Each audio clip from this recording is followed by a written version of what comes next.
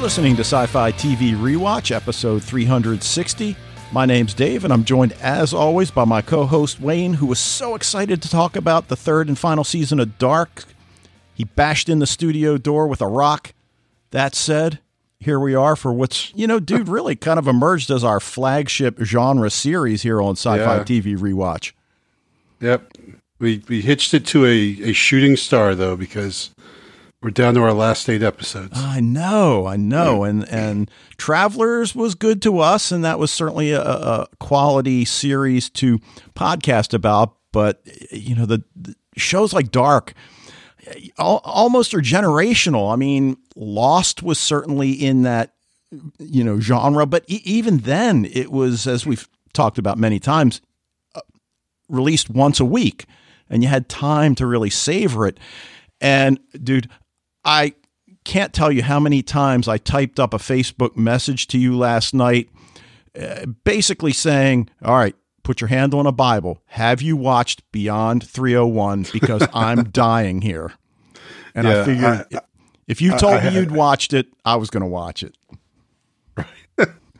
So I did not. I have no Bible to put a hand on, but I've only watched 301 so far. Like I said, we're going this one step at a time. As I said, I've made no promises, but baby steps, and I'm working through this. But to take 8 weeks to watch this thing, I mean, come on.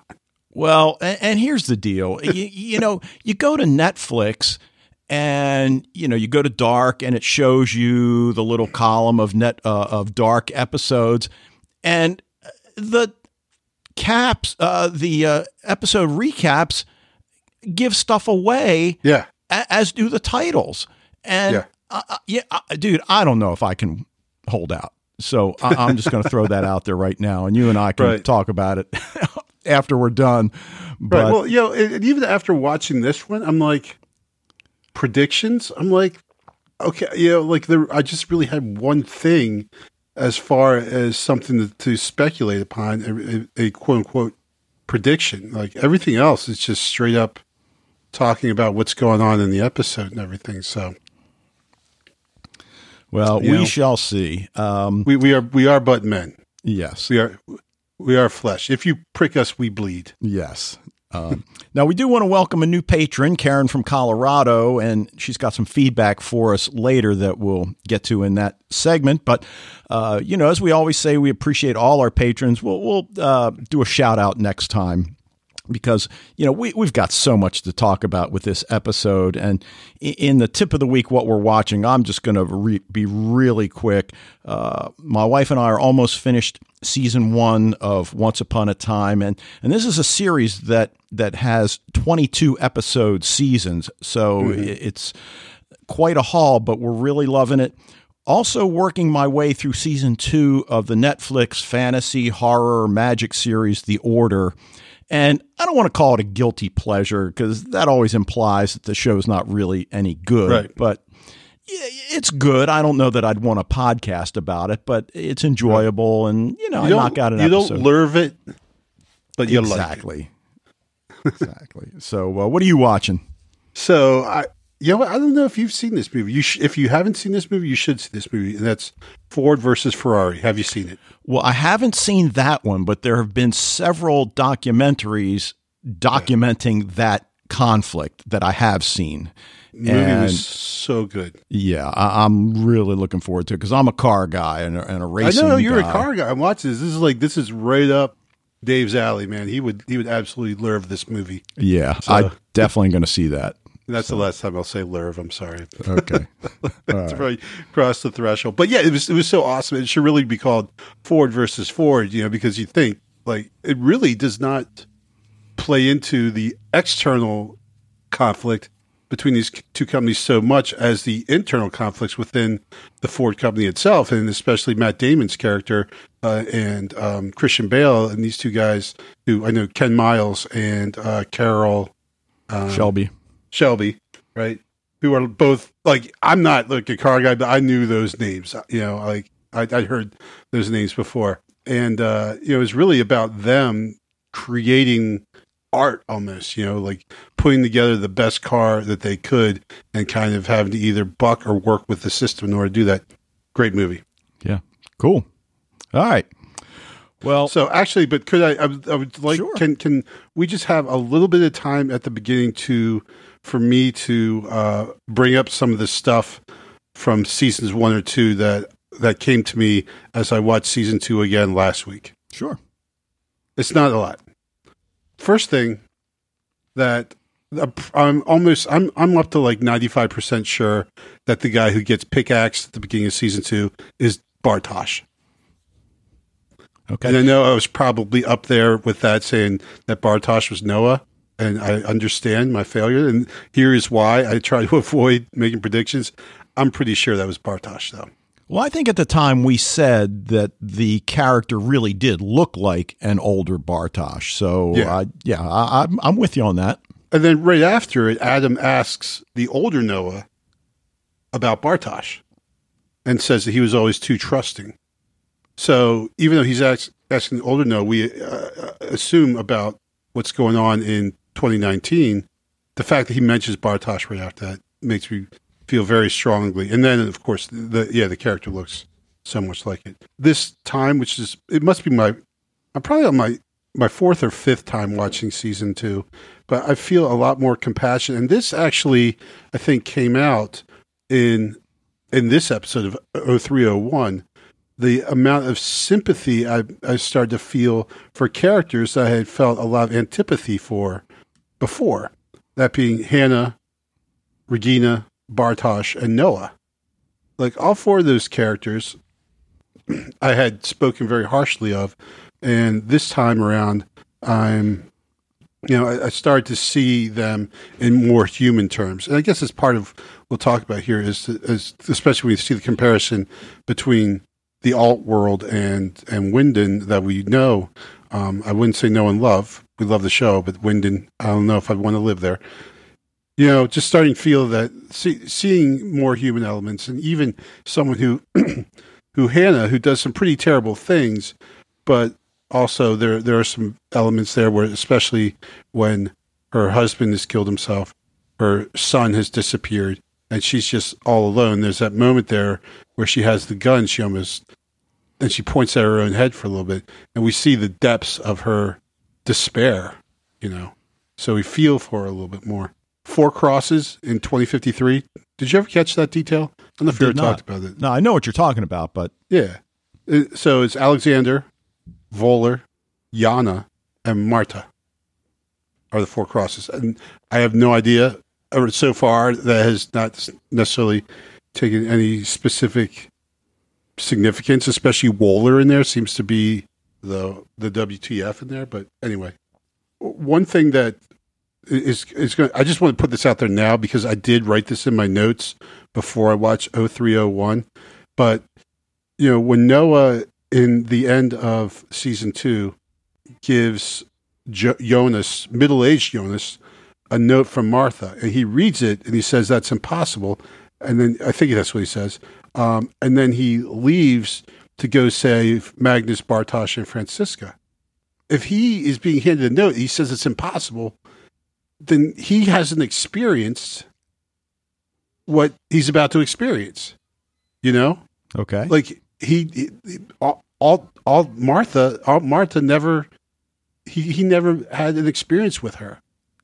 So, and that's going to definitely come up at the end of this episode, right? Okay. I just want to put that out there now because I totally picked up on that at the end of season 2 before I even watched this episode. I just want to put that out there to show how much of a genius I am. And, the only other thing was when Katerina is told about time travel and she just laughs. I think that's still like the best reaction of everyone to time travel. So anyway, so that was the last of my notes. Instead of waiting to the end of the podcast to get all those in, I figured I'd do it at the beginning. Okay, good. Well, I'm just glad you didn't say you were feeling sympathetic towards Ulrich, because Ulrich appears to be a dick in all universes. Right. Well, it's so funny. I might as well, start off with that, right? Because I think we feel some sympathy for him, the original Ulrich 1.0, because we see that he does everything that he does because he's trying to find his son. He gives all these extremes in order to find Mikkel and bring him back. And we can see probably that part of that, what fuels him is the fact that this has already happened to him before. But yeah, take away that, and that's actually really everyone in alt world. Take away the gravitas and the tragedy from their lives, and here's what you got, right? Well, because in their world, Michael hasn't killed himself. Mikkel hasn't disappeared. The only person who something bad really has happened to is Regina. Technically, I guess you could say Katarina, but you could also make a case that probably the family's a little bit better off without Ulrich around, because he's an a-hole in that world. Well, he was cheating on Katarina in Winden 1 as well, but right. Right, but so we get that at first, right? But then right after that, he goes into my kid's missing mode and goes into action hero mode. So we kind of brush aside that fact, especially since he blows off him. But we had talked about that, is like that he's kind of a jerk because he expects that he can just blow off Hannah now and just say it's done, go away, and that she will go away, right? And that he doesn't address the feelings that she has developed for him. The lady tells him that she loves him, and he just says, "You're beautiful." And he does that even when she's pregnant. He still does that. Yeah. So this is like if Mikkel never disappeared, this is probably what Ulrich would have been like in the original Winden as well. Okay. Well, let me get some of the details in before we go any further. Right. Episode 301, titled Deja Vu, written by Jante Frisia, directed by Baron Bo Odar, who has directed all the episodes of Dark so far. Released June 27th, 2020. We got a new title sequence. The mirrored image now makes sense to us. Did you feel like there was a lot of sexual imagery in the title sequence? Or is it just my dirty mind? It's probably your dirty mind, actually. Okay. But no. It also could be I just really didn't super pay attention during that part. I mean, I skip it all the time. Well, I always watch it the first time. Yeah, I watched it the first time. And then and I know in this show, because when I was, again, watching season 2 again, and I watched the title sequence on the last episode. And looking, I'm like, oh yeah, there's some stuff kind of in there, but mostly disregard it. We got no spoilers with the trailer. I don't need more. Yeah. Now, you already mentioned in the Alt Winden that Jonas Conwell doesn't exist because Mikkel didn't travel back to 1986. I guess we have to feel as if someone else is going to travel in Winden 2 to set up a similar situation with Martha. And yet. What's that? And yet. Well, so far we don't really know, but do Jonas and Alt Martha find the origin and then create a new world? I mean, that seems to be where we're headed. And I think you mentioned last time the Adam and Eve motif. And on the one hand, after watching 301, I feel like I know exactly where we're going. I'm not sure whether that's a good thing or a bad thing, assuming I actually know what I'm talking about. But all the pieces are out there for us. So, I mean, do you have an idea of who might be the person to be taken out of the equation so another character can go back in time, or? I mean, I don't know. I mean, is that a necessity? I mean, we haven't. I think it's any establishment that someone has to leave if someone can't. I mean, obviously, Mads had disappeared, though in this universe, Mads is considerably older than Ulrich, and Ulrich would have been very young when Mads disappeared, because his student ticket says 1973. And he looks older than he was before. So, he was like 15 in 1973. Ulrich would have only been 2 or 3 years old. I thought it said that's when he was born in 1973. No, so maybe I misread that then.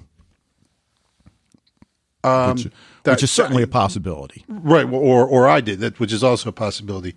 I feel like the student ticket from the original Mads said 1980, like the school year on it. The nightmares are something that we've talked about throughout the first two seasons. Are we ever going to learn the contents of them? You know, we're brought face to face with the play Ariadne again, and that line, ripped from my sleep by the one who wants to sever the tie. So, it does seem as if both Martha and Jonas are ripped from their sleep. We don't really know what they're seeing in their dream. We may never know for sure. Well, with Jonas, we did in the first episode, because he dreams of Michael. Oh, that's true. His father. Right. And then he wakes up, and then he's not even like he has like a double dream, right? Okay. Like he wakes up gasping. I think his first dream was of Mikkel, which is weird because Mikkel hadn't disappeared yet. So why is he dreaming of Mikkel?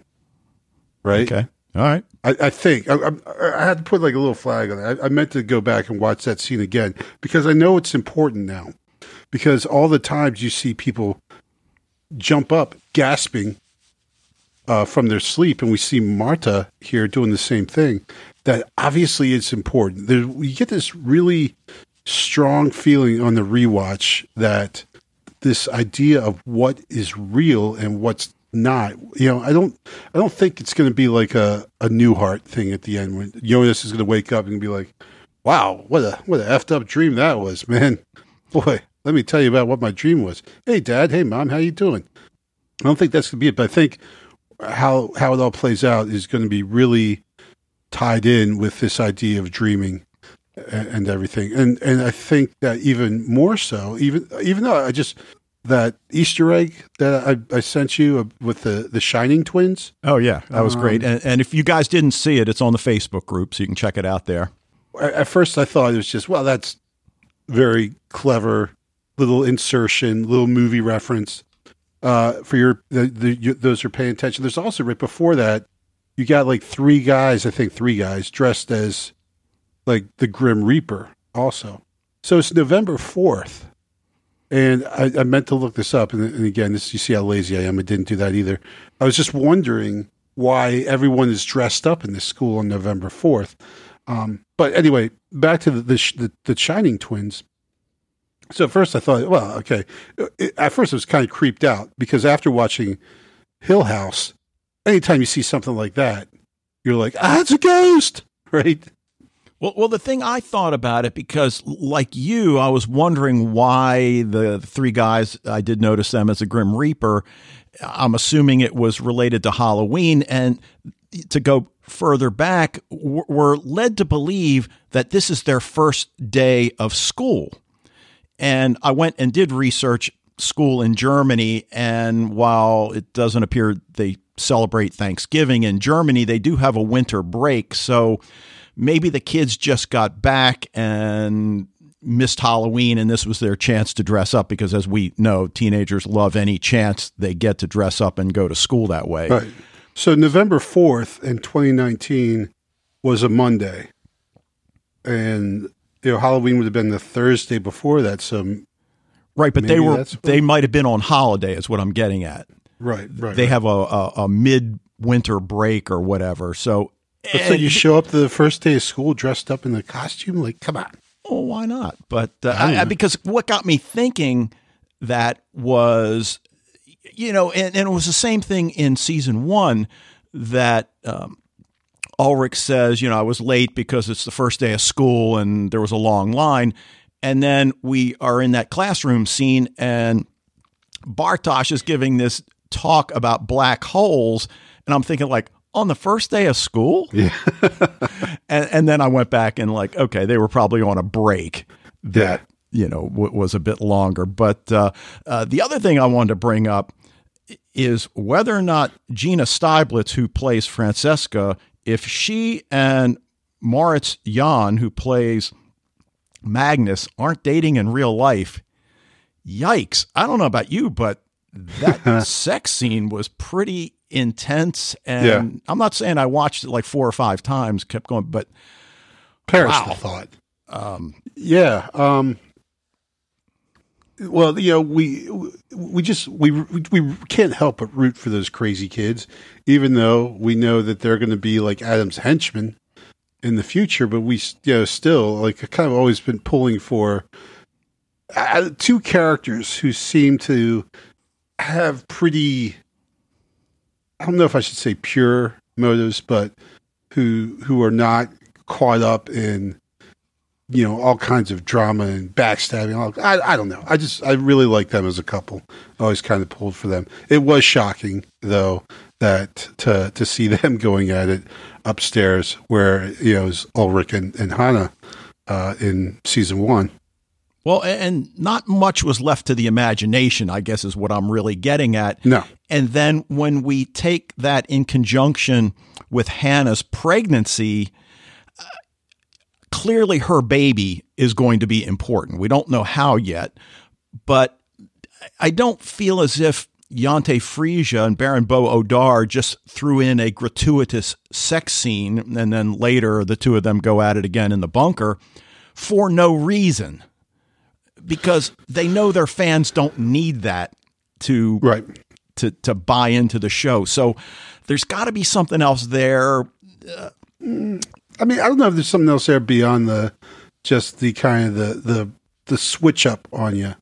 You know, we're walking through this like Jonas, right? We're walking through like, okay, I remember what happened in season 1, episode 1. So let's go here. And then, you know, it's kind of the same thing, but everything's just a little different, right? Like, Hannah is no longer living in the Conwell place. Well, because there's no Conwalds. It's now, you know, Katarina's place. It's now the Nielsen home. Right. And instead of Ulrich and Hannah going at it upstairs, it's Magnus and Franziska. So, you know, so I'm not sure if there's more to read into it than just the, you know, throwing us off a little bit by shaking it up and showing us this world is similar, but not the same, you know. Okay. Now, Fred might have to address this, although I'm not sure his genetic education extends to multiverses. But there's no real genetic connection between Jonas and Alt Martha, right?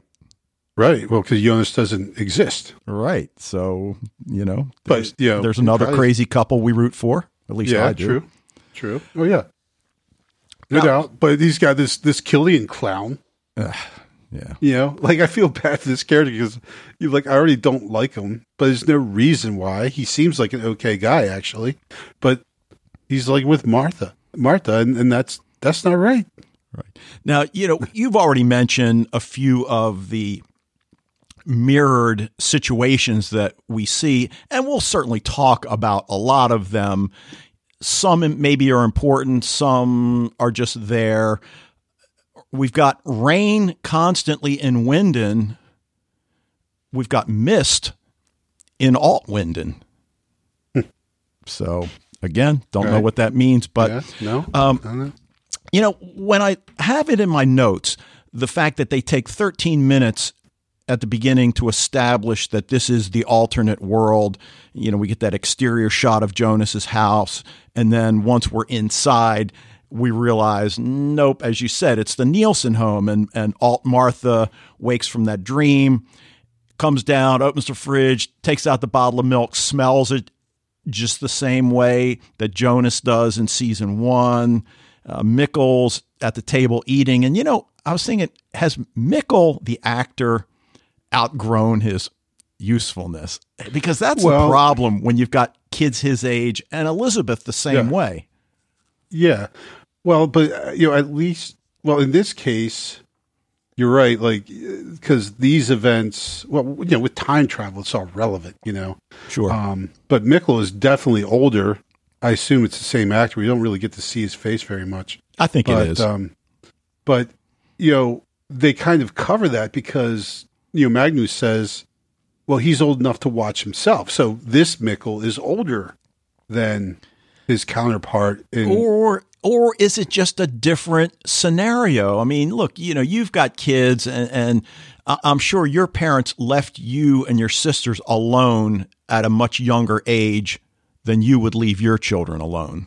Yeah, that's probably true. Because just the times have changed, Yeah. The parenting has changed for whatever reason. We're not going to obviously talk about that. But, we mentioned the sex scene between Francesca and Magnus, and then she puts on a hoodie, leaves through the window, just like Ulrich. Yep. I'm like, all right, this is freaking cool. I love this. Martha grabs the yellow jacket because it's going to rain. But, the thing about Ulrich in Winden 2 is that not only is he divorced from Katarina, he's now married to Hannah, who's ready to give birth any day, and he's having an affair with Charlotte. Yeah.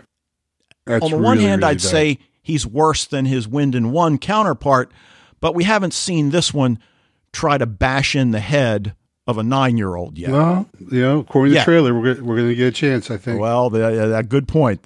So we will see that. But just one thing about Mikkel, because I just wanted to mention this. At least they put in like some effort to like kind of explain it. When Magnus says he's old enough to not need a babysitter, we get the feeling, okay, maybe just this Mikkel is older than his counterpart in the other world. But a show that completely unsuccessfully tried to pull that off was Babylon Berlin in season 3, where they have like the same actors playing the kids, but it's like filmed it 3 years later. So even though the action of the TV show is just like, I think like it takes place right in the heels of season 2, now all the kids are supposed to be like 9 years old, but they're like 15. And it's just ridiculous. I'm like, at some point you just got to cut your loss and say, all right, we got to just get another actor. Like you can't. I mean, the kid, like, it's still like what 19, 29 or whatever. So it's the same year that the season 2 took place, but the kid is like a foot taller now or something. So okay, now we got some new character motifs. Of course, the cleft lip trio that burned the office, destroying time travel, or so it would seem. We'll talk about that in a little bit. You mentioned Killian Obendorf. Does he replace Mikkel in the Scooby Gang? I mean, it seems that way. That then, all right. Like we were expecting him to get captured or to get taken back to 1986. Well, there's still time, and I wonder whether. But is there though? Well, okay. I don't know. Now, you also mentioned. I mean, their window of opportunity was that night, right? That's when Mikkel and no one went back. Everyone ran away from the caves. Everyone escaped. Well, that's true. So, now, you also mentioned Regina, and in this world, she has died 3 months earlier. So whether or not that has an impact, we assume it'll have some kind of an impact, but that remains to be seen. Yeah, sort of Alexander gives him a certain level, an increased level of gravitas that he didn't have back in Winden 1.0. Yeah. Now, needless to say, I'm almost certain we're both giving this episode an A. And for an episode that covers so many different storylines within, a 55-minute period, just kudos to the writers, and they just do a phenomenal job. But obviously, one of the stories is Jonas navigating alternate Winden. And, we see him leave that cave. It's misty. And right away, we notice that the two chairs are on the opposite side. So and there's two of them. Yeah. Like before, there was just one. Oh, right. So it's the same, but not the same. Right. And, he walks away. He immediately goes home, which is, of course, the smart thing to do. Orient yourself, enters to find the breakfast remnants. And I'm thinking, well, Hannah never made breakfast. So, no. And that's when he notices the family photo with Ulrich torn off. Disoriented, he goes up to his bedroom, and it's changed. The bed's now on the right side, and he hones in on that photo of Bartosz, Martha, and her new boyfriend, Killian.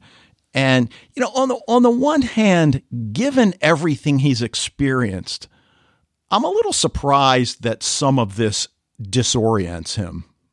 Exactly. Like he's going through this like a rookie, like he's acting like this is his first rodeo. He's just walking into class, staring at Martha creepily, asking people what year it is. You know what year it is, man. Come on. Am I the only one that thinks that teacher looks like Robert Downey Jr.? I don't know if you remember. Next time you watch it, if you watch it. But I know who Robert Downey Jr. is, but yeah. I did not think that. No, I did think it was weird that on the first day back from a break, he's making some kid get up there and talk about black holes, and B, that some random kid just comes into his classroom. He's just like, all right, have a seat. So, again, either it's just because of television, or in Europe, you can just do whatever the F you want when you're in school. Yeah, and I mean, I guess if it is the first day back, the teacher checks his roll. Nope, you're not on here, so that maybe he got a new class list, whatever. Yeah, so at which point, I'd be like, go back to the office and get a note, kid. You're not staying in here. I don't know who the heck you are. Get out of here. But he's eyeballing Martha, and she's turning slowly, and to try to get into her head. Her boyfriend's in that class, so of course you don't want to turn around and look at this other good-looking guy that's just come in there.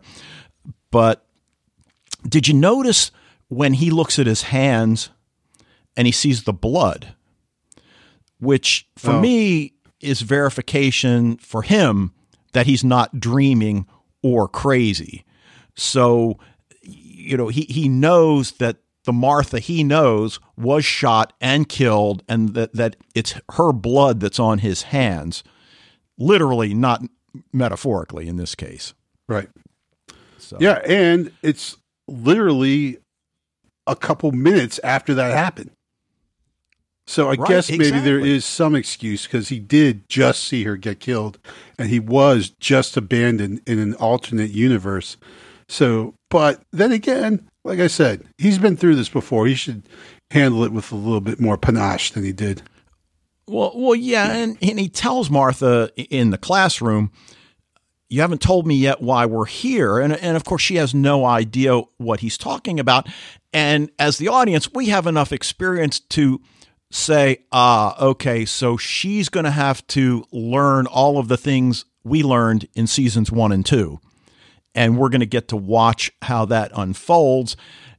Jonas asks the teacher, and again, we've seen this how many times in Dark. What day is it? What year is it? Yeah. And in the Terminator. You okay, son? What'd you think about the scene in which he runs into Hannah in the hallway at the school? Yeah, so I watched it in English and German both. I think maybe it's a little bit better because the word in German is mama, which of course in English is a word too, but it connotes, it's like something a little kid would call a parent, right? Mama or papa. And so while I know that word in German is just mom generically, but to hear it like that to my American ears makes me feel it kind of gets me a little bit, because it's almost like he's reverting to being that little kid, seeing his mom pleadingly saying mom, and she doesn't know who he is. Right. So that's the thing. He, again, going back to, come on, Jonas, come on, man, you should have picked up on this much quicker, that you don't exist in this world. Mikkel is still there. They're in your house. You don't exist, bro. Well, it's difficult to not conjure up images of It's a Wonderful Life. Yeah, absolutely. And we know that his motive is to take himself out of the timeline, right? And that's going to save the world, or so he thinks. Yep. So, it's interesting to see him in that regard. I mean, he addresses her as mom, and of course she has no idea who he is, and he moves on. But we also get that scene where he and Martha are talking about the familial connections. And of course, he fills in the fact that, my father's divorced and he's married to Hannah. And yeah, he just walks right into that one too, like, right, dude. And then you got to play a little bit close to the off. vest, man. Right.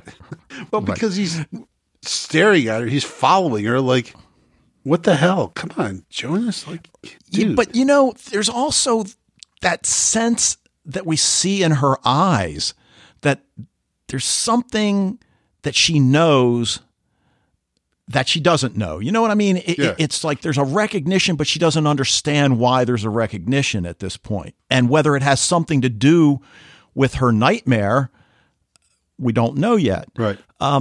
Now, we get that exterior shot of the church and Jonas is there. That's Peter, right? That's the pastor. Mm-hmm. Okay. At first I was certain it was him. And then as the episode went on, I was less certain. So, and we saw him earlier because Charlotta goes and shows up to see Helga, whose eye is bashed in now, not his ear. And Peter's there, and she just basically, walks in and walks out. It's like... Right. So he lives at home rather than in a facility in this alternate world. Well, do we know? I mean, I don't know. I thought he was in a facility still, and that Peter I thought that was their home. I don't know. Okay. I got the impression that he was in like a place that Peter was visiting him, and then Charlotta shows up and maybe sees that Peter's there, and so she leaves right away. Okay. All right. Well, that makes sense. I guess the other thing that this scene gives Jonas and the audience is the verification that Mikkel never traveled back. Michael Conweld never committed suicide. Never existed and is not buried here. There is a Daniel Conweld who is Inez's father. Is he? And he's buried there. What's that? Is he? Or I thought so. Well, do we know that from before?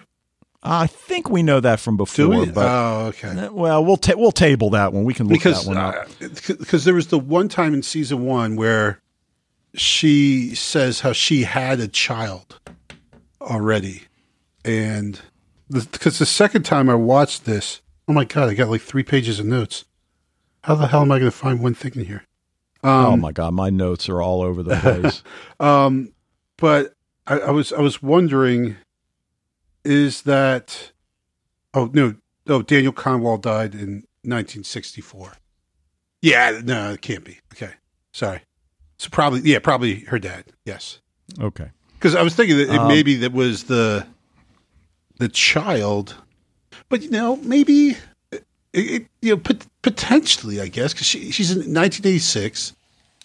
If she's 30 years old, then she would have been in 1956. And she would have been no. Okay, probably not. Okay. Probably not. Well, the thing that also comes out though of this scene is that Peter tells Jonas he feels as if he's seen him before.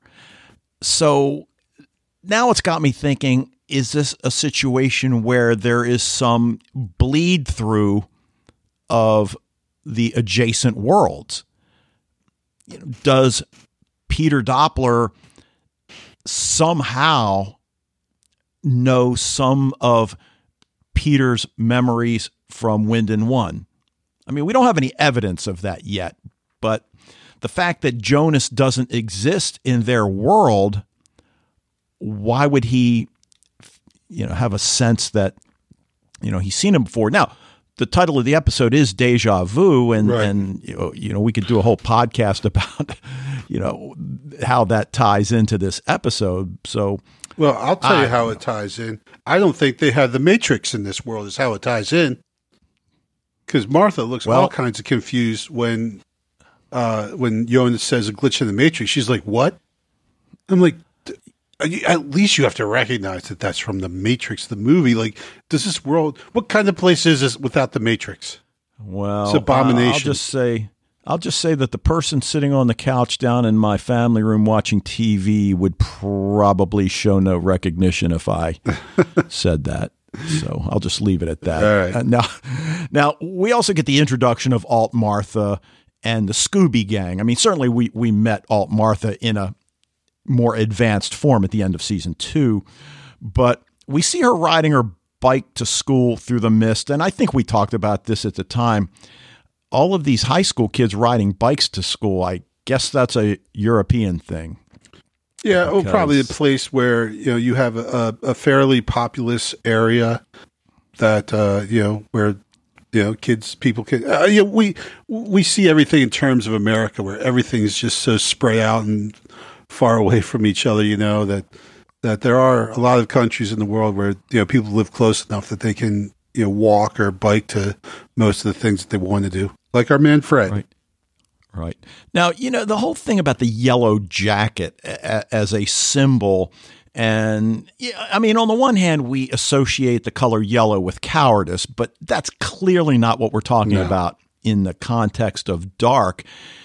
That yellow can also be seen as representing hope for some sort of rebirth, and clearly that's what we've got going on here. The new world that people want created. So whether it's Adam's version or Jonas's version, old Claudio's, whatever version it is, that's certainly going on here. But we see the missing posters for Eric. So that gives us a little bit of balance that, okay, so a lot's different, but this is the same.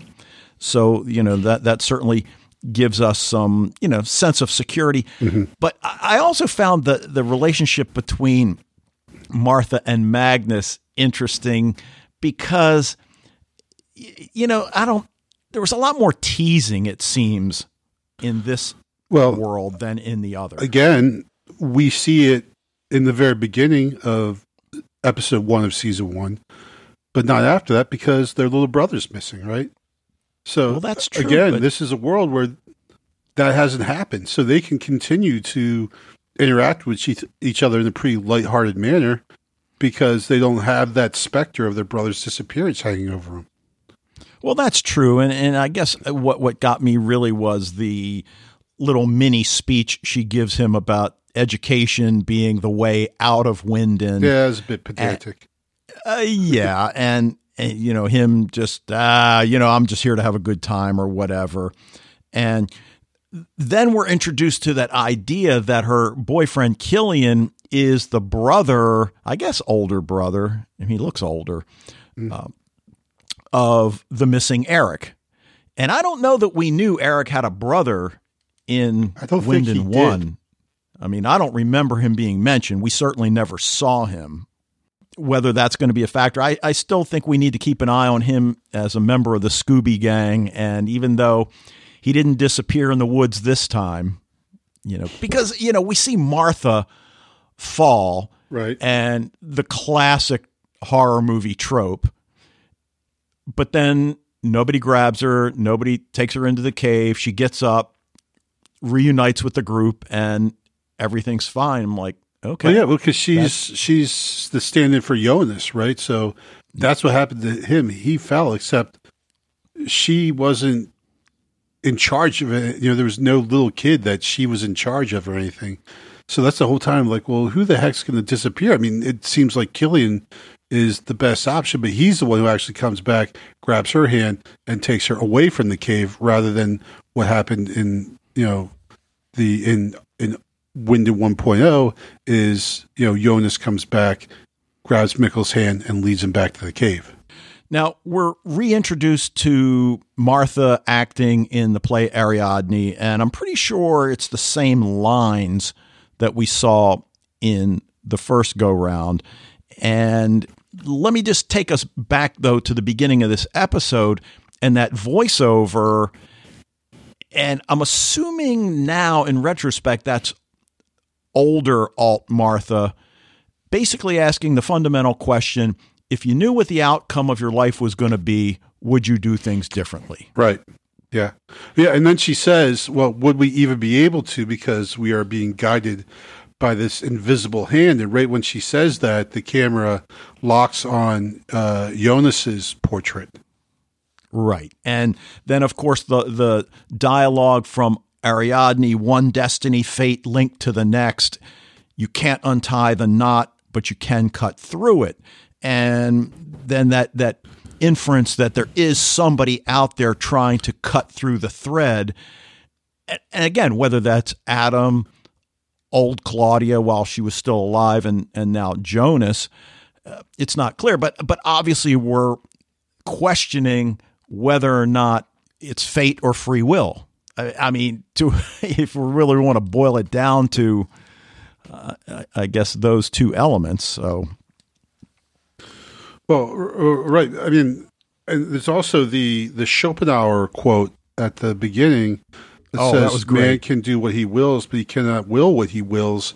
So it's this idea that people, have the choice of free will, but that we are still subject to our own desires or motivations or whatever, which was actually kind of a big theme in season 2, like this idea that people are kind of slaves to their emotions and their desires. Now we re-enter the bunker, and again, this is familiar territory, but familiar yet unfamiliar. Yeah. Magnus finds Franziska waiting, and they continue where they left off that morning. And that's where we get the reveal that, oh, she's deaf. Yeah. And that gives us some great scenes when the Scooby Gang is together. And forgive me for continuing to refer to them that way, which is an obvious allusion to Buffy and the Vampire Slayer, but they really strike me that way, is that there's something being said within the group that clearly she can't hear. And she asks him what was said, and he says something like, nothing, never mind. And she like whacks him. Right. That, no, you've done this before. Don't do it again. And I just love that. What's more disconcerting is seeing Franziska signing to hearing Ellie speak.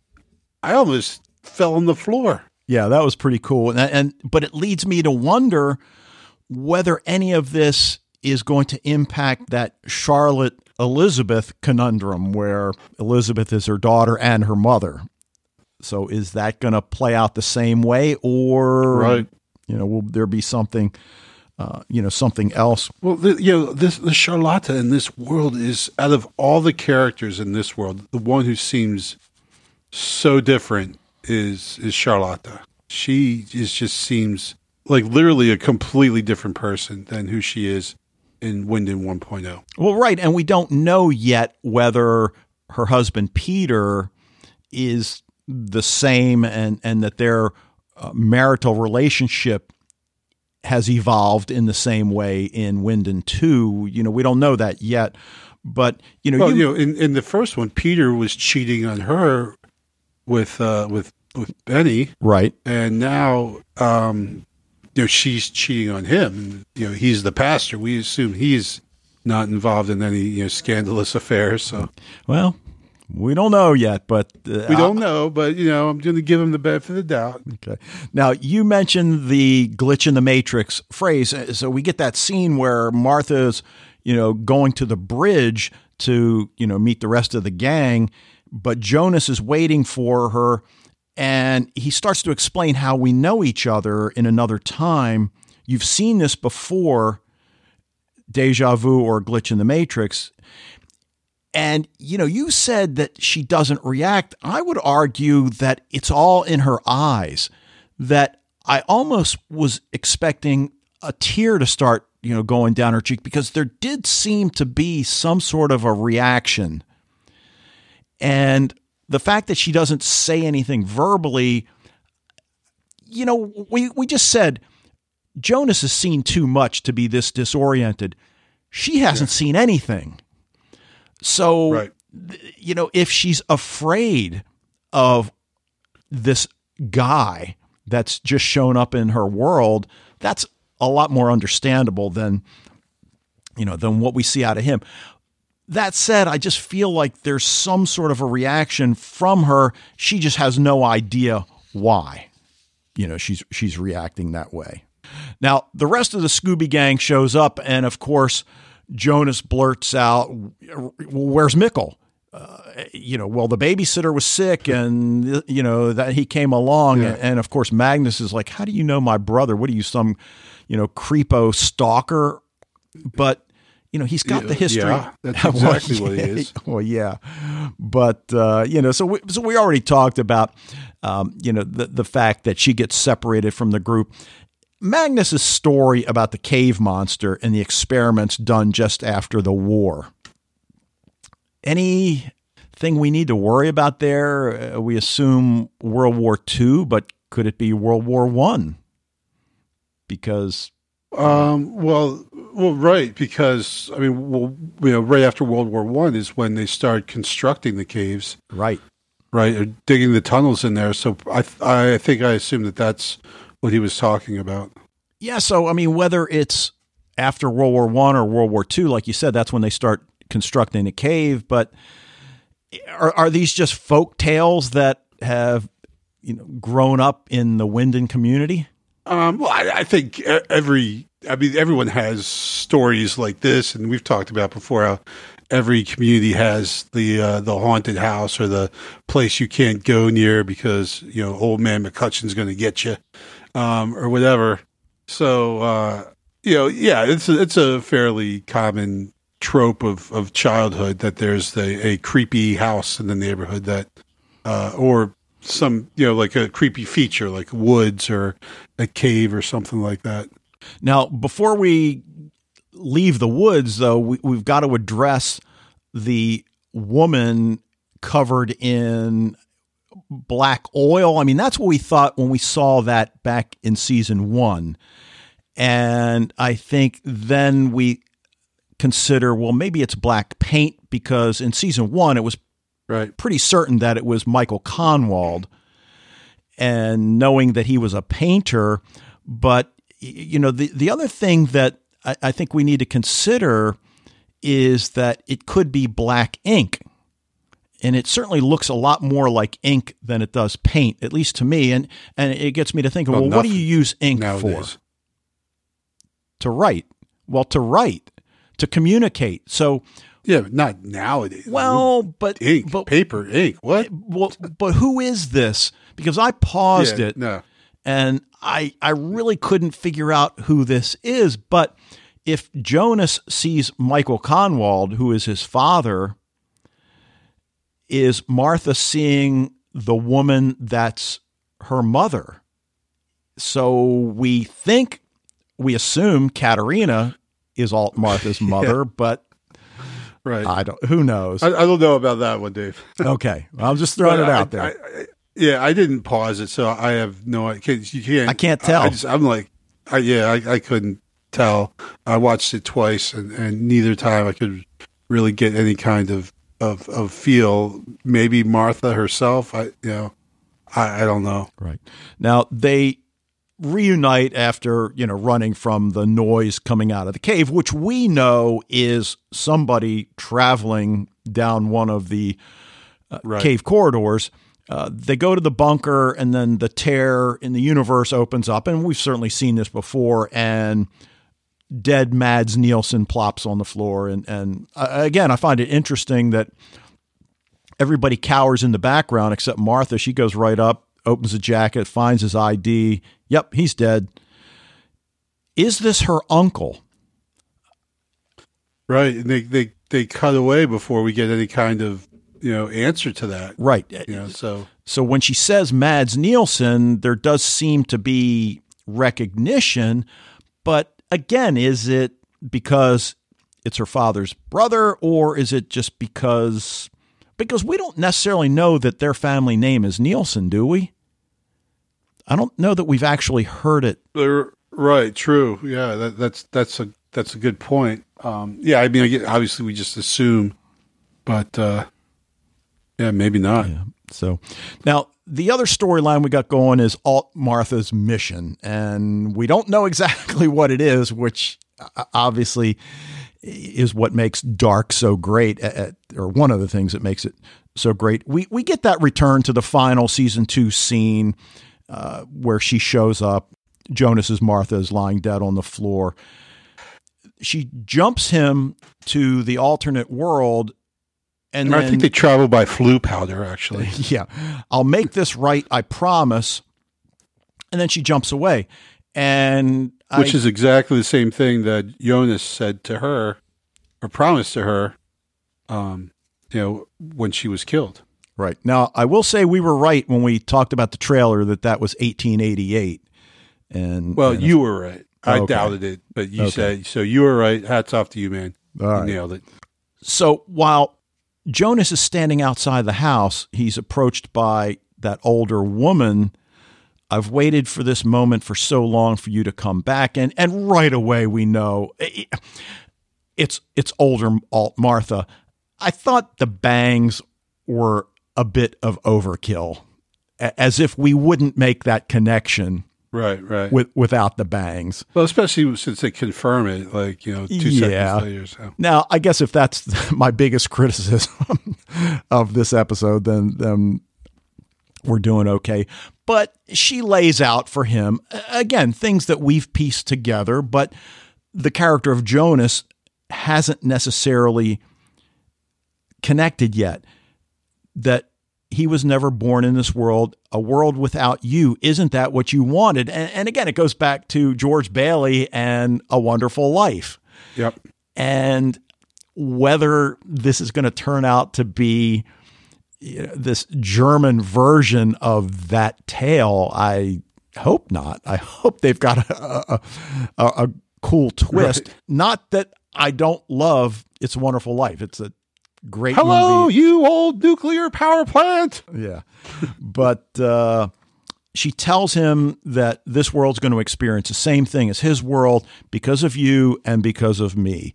And again, we can't get away from that Adam and Eve connection, and how far that's going to play out. I'm assuming it's going to play all the way to the end of the series. And dude, getting back to what I said at the beginning about not knowing if I could hold off watching more than one episode in a week. I mean, everywhere you freaking go on the internet, the ending of Dark explained. We're going to get spoiled. Exactly. That's what is going to break me, is the fact that that there's already, I'm already seeing things, best ending of any sci-fi show ever. I'm like, oh, okay. Spoilers. Hello. Well, I think we're justifying the fact that we're gonna. Yeah, we've time traveled to the future, have witnessed our own weakness, and now are retroactively setting our audience up for it. Sounds good. Now we get that exterior shot of the compound. The gate bears the name Tannhaus. It's raining, and Martha 2, or Alt Martha, and she's got that cut on her face, enters. We're shown the date, September 21st, 1888. And of course, she's in modern clothes. Enters to find the advanced electric gear. And we're in that lab that we talked about in the trailer. Right. Addresses the scientist working as Jonas. He turns around, and it's, of course, the adult Jonas that we know. And she's in the other Winden, and I feel like because it's raining, we know that it's the other Winden. Of course, we know it's the other Winden, for other reasons as well. Do we? Well, I think. Well, this is adult Jonas. I mean, this Jonas. Right. So did but she? But he's also he doesn't recognize Martha. He doesn't recognize Alt Martha. He's surprised. You're alive, he says. Well, because he assumes it's the Martha that he knows. But he doesn't know she got shot. But he met this Martha. He's older than he was when he met this Martha. This Martha came and rescued him right after Martha was shot. Okay. I see where you're headed. Right? But so now we get He's into older than Jonas, who's putzing about in the alt world. Yeah, but it's the two Jonases, the teenage Jonas, the adult Jonas, and Yeah, I see what you're saying. Right, but I wonder. That guy, that adult Jonas, has experienced has been able to predict everything the younger Jonas was doing because he knew what he was doing. But maybe when Jonas gets pulled to the other world, somehow he can't. Yes, he doesn't have that memory.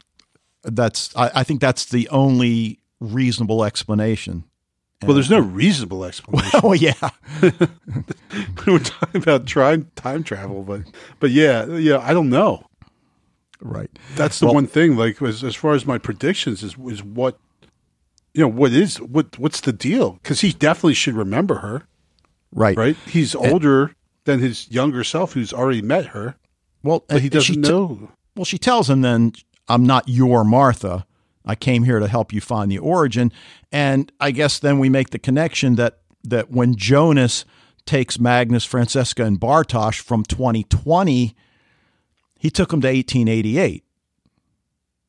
So somewhere in 1888, the other thing, and we've kind of danced around this, the alternate world marital relationships. And right away we see Ulrich walking into the bedroom. We see a sleeping Hannah. We mentioned he'd been to the bakery, and he says he was late because of the line, but we later learn he was late because he was sleeping with Charlotte. Right. And that was confirmed. Right. She's way pregnant. And again, I mentioned before the implications of the child that she's going to give birth to, has to be important.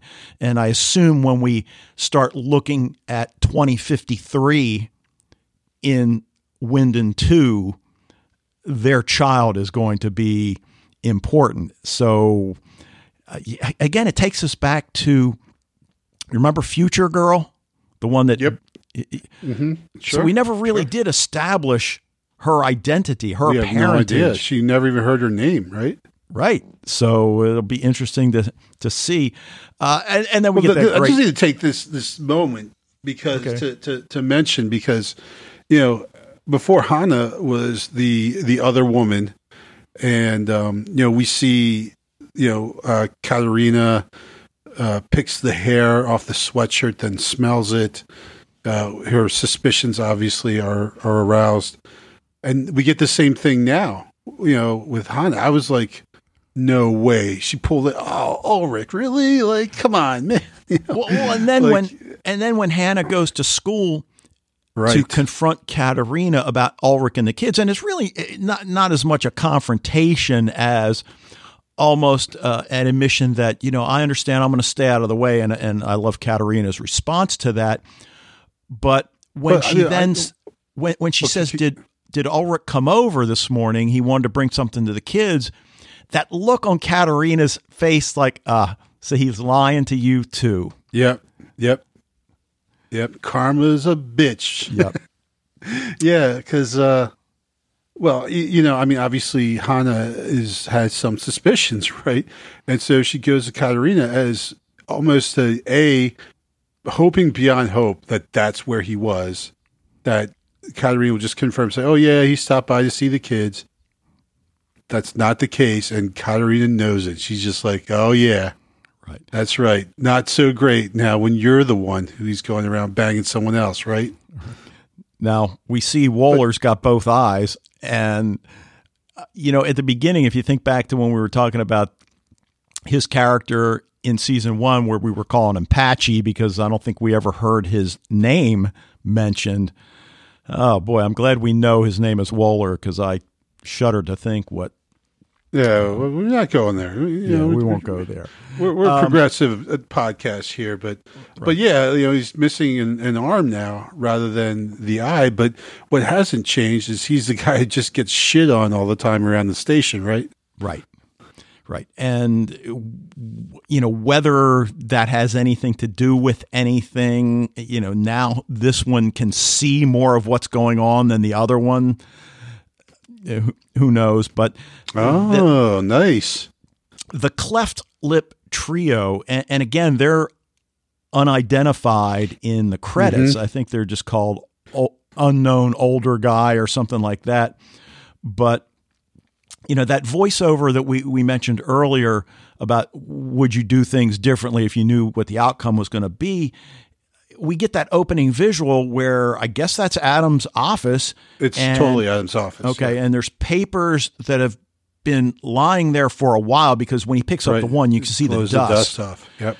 And then he picks up the diagram for the time travel device, and then they set everything on fire. So is this supposed to be, we know the damage that time travel has done and can do, and by God, we're going to get rid of it? Yeah, no, I don't know. I don't know what the deal, except for the fact that I was a little disappointed because from the trailer, like nothing surprised me. Like I knew everything that was going to happen. Oh, here these guys are. They're going to burn down the office, and they did. So that was kind of a bummer, but it wasn't that. It's not really that big of a deal. It wasn't a major plot point or anything. Yeah, but like that. I think we both learned something that's the last time I want to do a trailer. Yeah, definitely. But it was fun. It was. But yeah, and actually but hats off to the people involved with it by taking pretty much most of the images from the trailer came from the very first episode. And it was not necessarily really anything that was like super spoilery, but there definitely were some spoilers there too. More than to my liking. Yeah, absolutely. Right. But, yeah, like, what is the deal with those three guys? I mean, what's the deal with killing Bernd Doppler? Right. And with a garage. Bernd Doppler 1.0 or 2.0? Well, that's a good point. We don't know whether this is Alt Winden or not. You're right. Exactly. We assume he's got kind of a funky phone, but he's wealthy, so he might have something like that. But that was the only thing that might make me think that it was Alt Winden. And also because isn't this going to be 1986 though? Well, it's 1987 or 87. So the last time we saw Bernd was when he was, kind of revealing his evil plot to Claudia about what they do with nuclear waste and everything.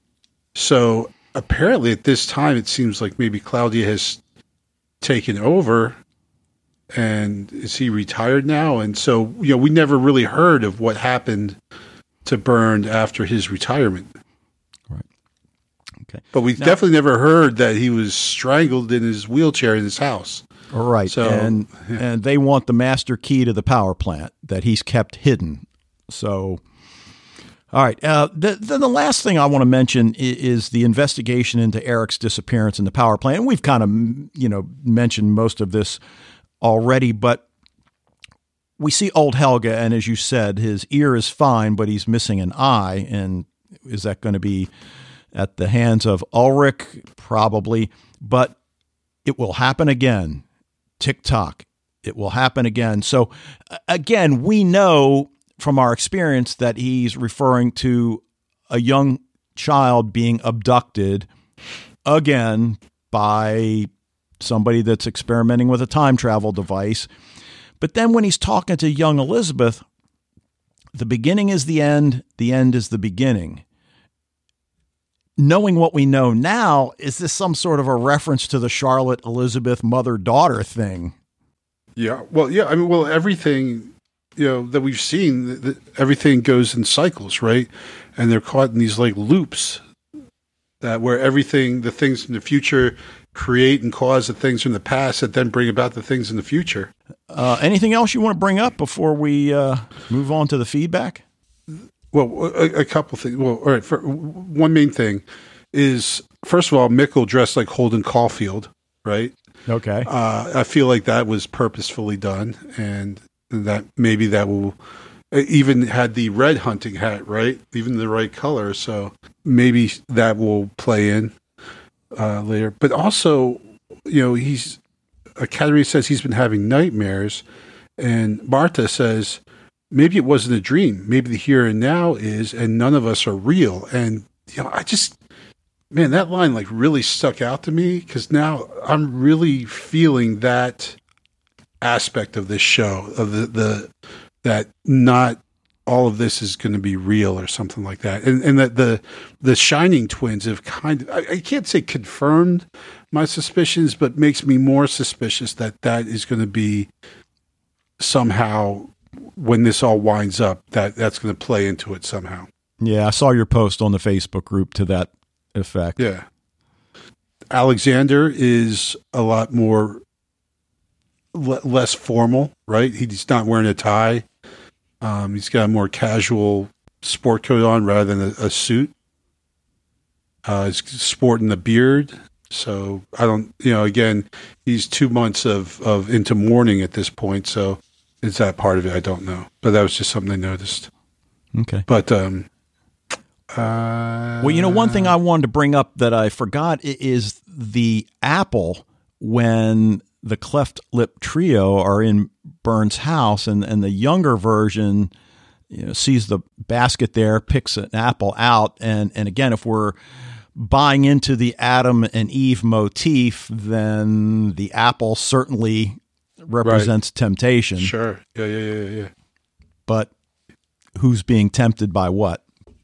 And just like the Tannhaus has this, like that's the estate, right? That's a example of wealth right there. I guess that's another reason why I thought it might be the alt world, because you never got that feeling that Tannhaus was a member of the aristocracy, but that house, they have a big wrought iron gate with their name in it. And of course it is 1888, which is considerably, it's before World War I and II. And a lot of people in Germany, their fortunes were, changed by those two events.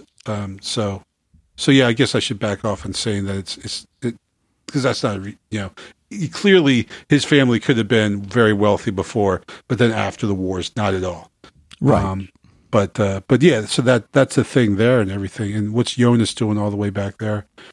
Yeah, because they have a suitcase that he can, if they, wanted to leave 1888, they easily could, though they would need the cesium. I don't know if they have that.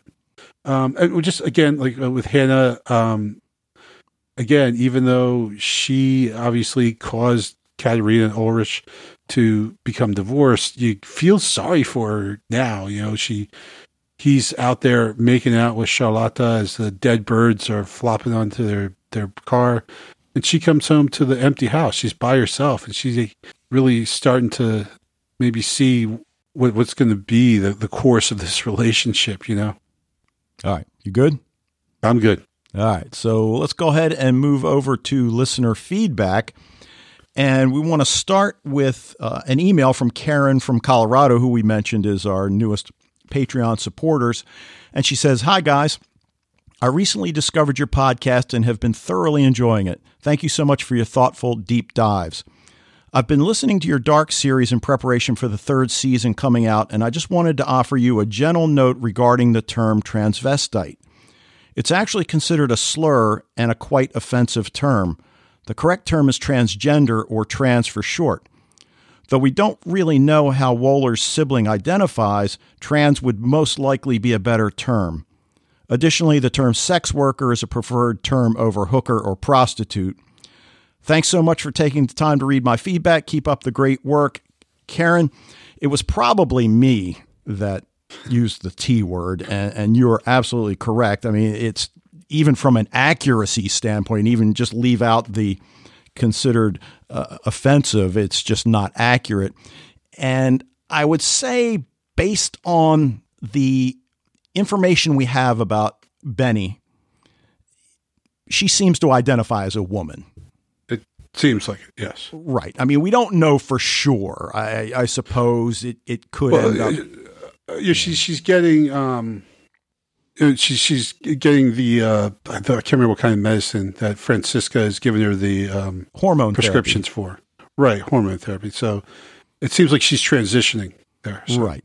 So so again, Benny was one of those characters that it was difficult to figure out her importance to the overall story. I mean, certainly the tractor trailer with the yellow drums was parked next to her trailer for a while. And, did she play some kind of a role, almost let's like keep an eye on things for me? We don't really see that at all.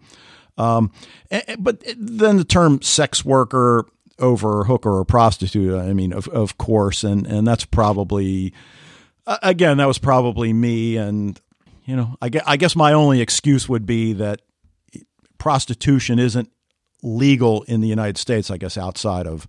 Well, I mean, what we could say Vegas. is we'll be better from here on out. Well, yeah, but the first, certainly Benny is transgender, or but regardless, Karen, thank you so much, and all of you guys. I mean, hopefully, you can bring this kind of stuff to our attention if we do something that deserves to be attended to.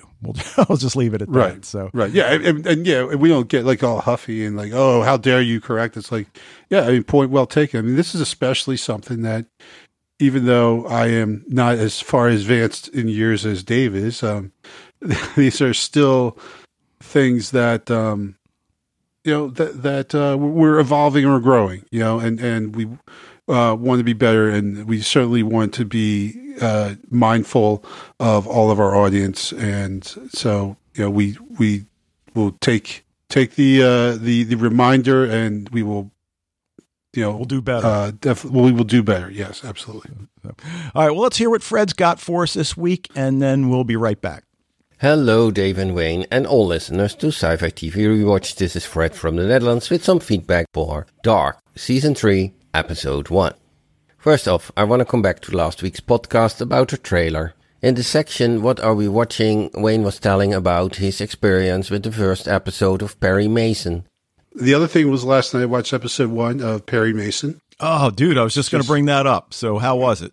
Yeah, I liked it. It was one of those shows that went by quicker than I thought. And when it was done, I was surprised at how quickly it had gone by. So I actually had the opposite experience. I watched this with my wife, which is actually quite rare. Normally we only watch 8 o'clock news together, and furthermore 2 or 3 series of which we watch one episode a month or something like that, like The Crown or Californication. But we both thought it was very slow, too dark, too bloody. I thought it was filmed in a quite nice manner, though, in the sense of cinematography, and I liked the 20s, 30s as atmosphere anyhow. And a big bummer for me was, of course, that Tatiana Maslany, the reason why I watched this, was not in the first episode. But according to IMDb, she will pop up in the second episode. One other topic I want to address from the trailer is that you discussed the handle that was switched in a mirror-like fashion by an old and a younger hand. And Wayne said, how can you compare these? It are just hands. Okay, Wayne, a little experiment. I take a picture of 20 hands of 20 people you know very well, and I just showed you the hands. Then I'm sure you can identify those 20 people. I'm really sure of that. And that's not because I'm a geneticist and look a lot at bodies and body parts and dysmorphology features. And just as the typecasting they do so very well in Dark with faces of younger and older persons, they also did a very nice typecasting of these 2 hands. And that's why we have the impression it could be the same person, just younger and older. Okay, let's discuss Episode 1. The first grand topic I want to discuss is the mirroring in the alternative world.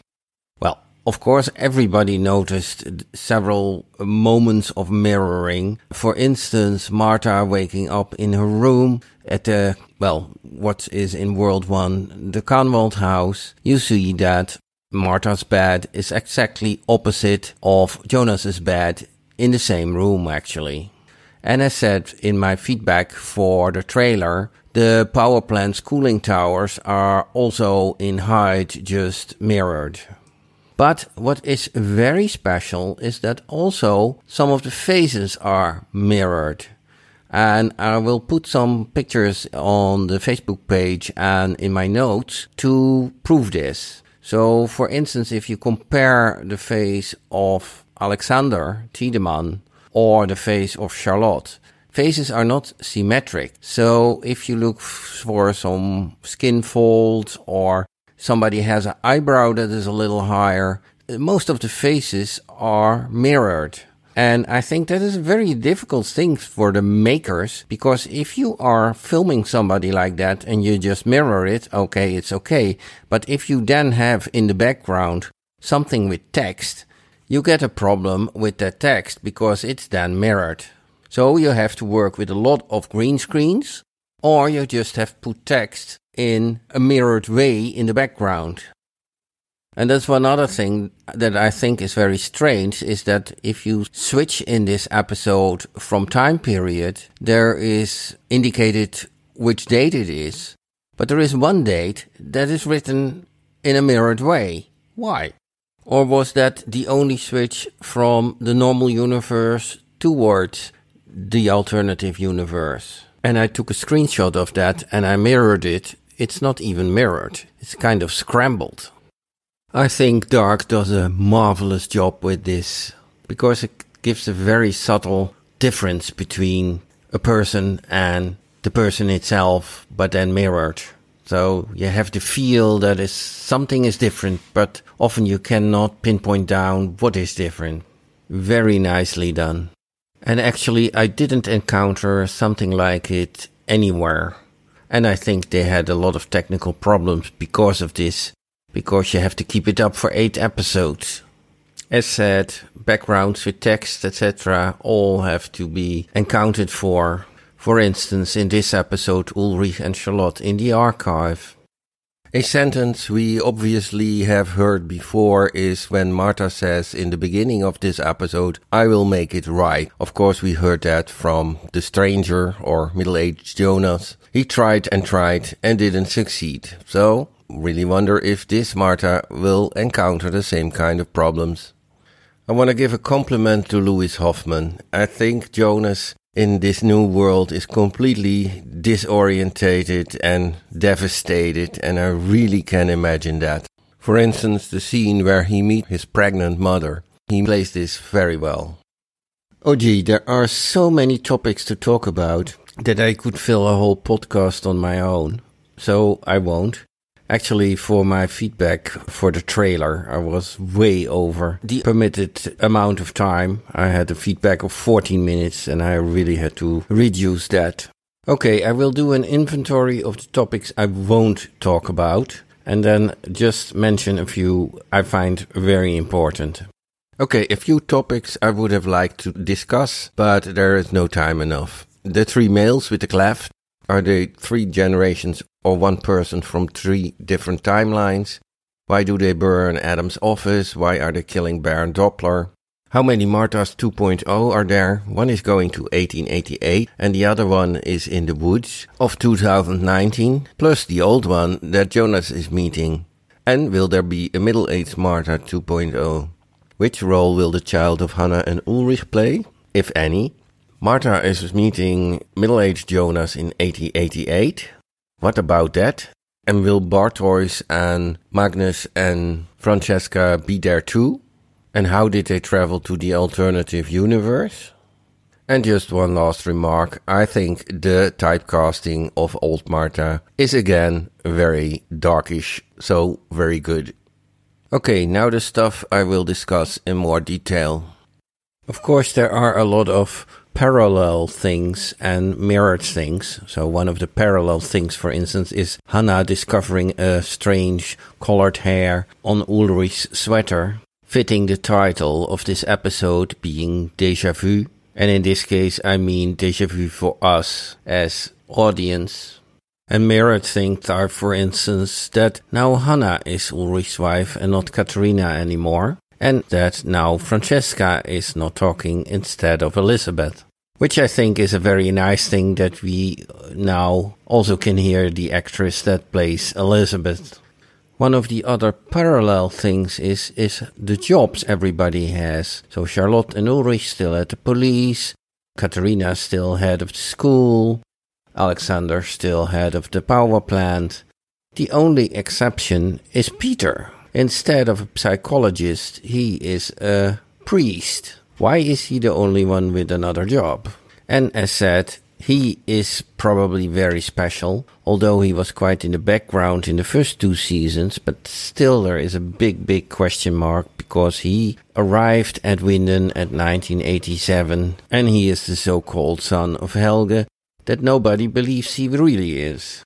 But several people speculated, of course, that he was coming from the alternative universe and arriving in 1987 in the normal universe. But seeing him walking around over here, that is not so very plausible anymore. Okay, that was all for now. Greetings, till next time. And Wayne, don't push the play button. Okay.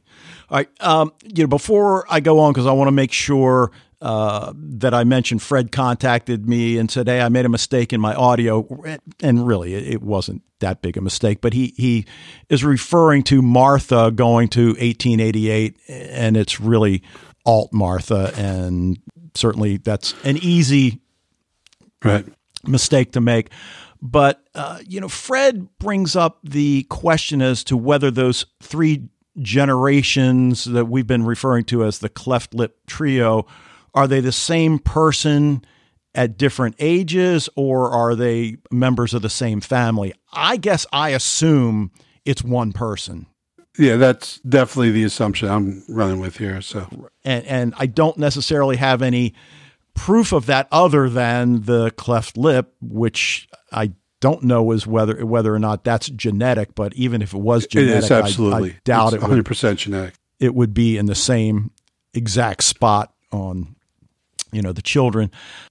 How many Martha 2s are there? Well, I mean, that was what I was getting at when we were talking about why adult Jonas, doesn't remember or doesn't know about Martha 1.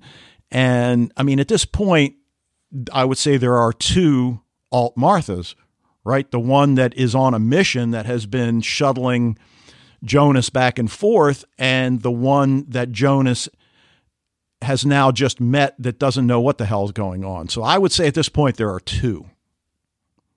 Yeah. One of them is in 1888. Yeah. Well, and there's the one that, there are 3, I think, actually, because there's the one who hasn't started traveling yet. Well, there's the older one that talks to Jonas. Right, and then there's the oldest one who we assume is going to be named Eve. So, yeah, I would say at this point, at least 3, right? Yeah. Okay. And he asks about the role of Hannah and Ulrich's child, and I don't know, but it's got to be something important. Again, you don't put something like that into the narrative if it's not going to become important. And why is Peter the only one with a different profession in the alternate universe? Yeah, that's a good question. And you've raised the Peter problem, I guess, if you will, before, that you feel there's something about Peter that's just, hanging back, waiting to emerge. And yes, I don't know what that is, but I agree with you. Yeah. Well, I don't know what it is either, but it seems like he's somehow he it's not like it's not right there in your face, but there are certain questions about him and his past that have not been even addressed or answered, really. So, yeah, I don't know what it's going to be, Fred, but there's got to be a reason that everybody else has the same job except Peter Doppler. Right. So, anything else you want to bring up from Fred's feedback? One nice picture of you, Dave, there. Oh, yeah, that was notes. From, fortunately, the rest of the world won't see that. I say that now, and Fred's probably already posted it in the Facebook group, but that was from a video that Michael and I did for the Continuum podcast. I can't even remember exactly what the content of it was, but it's out on YouTube somewhere. But anyway, Fred, thank you for the feedback. Great stuff as always. And again, Fred's been posting informative information on the Facebook group, like whether it's background stuff. I think he put a family tree up there at one point with pictures. So again, if you haven't joined the Facebook group, make sure you get there. But other than that, I think we're pretty much both going solid A, right? Yep. And, as you've mentioned several times over the last year, if we're giving episodes of Dark an A, how do we justify giving an A to, which would ordinarily be seen as pretty good shows? And that's why I think we started going heavy on the A-. Yeah. It's All nice right, to have it there. Yeah. All right. Well, listen, we'll leave it there. That will do it for this episode of Sci-Fi TV Rewatch. Want to thank you for joining us. Love to hear what you think about Dark, anything else going on in genre TV. Our email address is sci-fi-tvrewatch@gmail.com. The website is sci-fi-tvrewatch.podbean.com, and you can go there if you need to. We'll be back next week to discuss Season 3, Episode 2 of the German Netflix series Dark, titled The Survivors. But until then, it's no matter what happens as we record this, Dave, when you get into the post-production aspect of it and the editing, Dave says this every time at the end of the podcast, says, Wayne, I promise I'll make this right.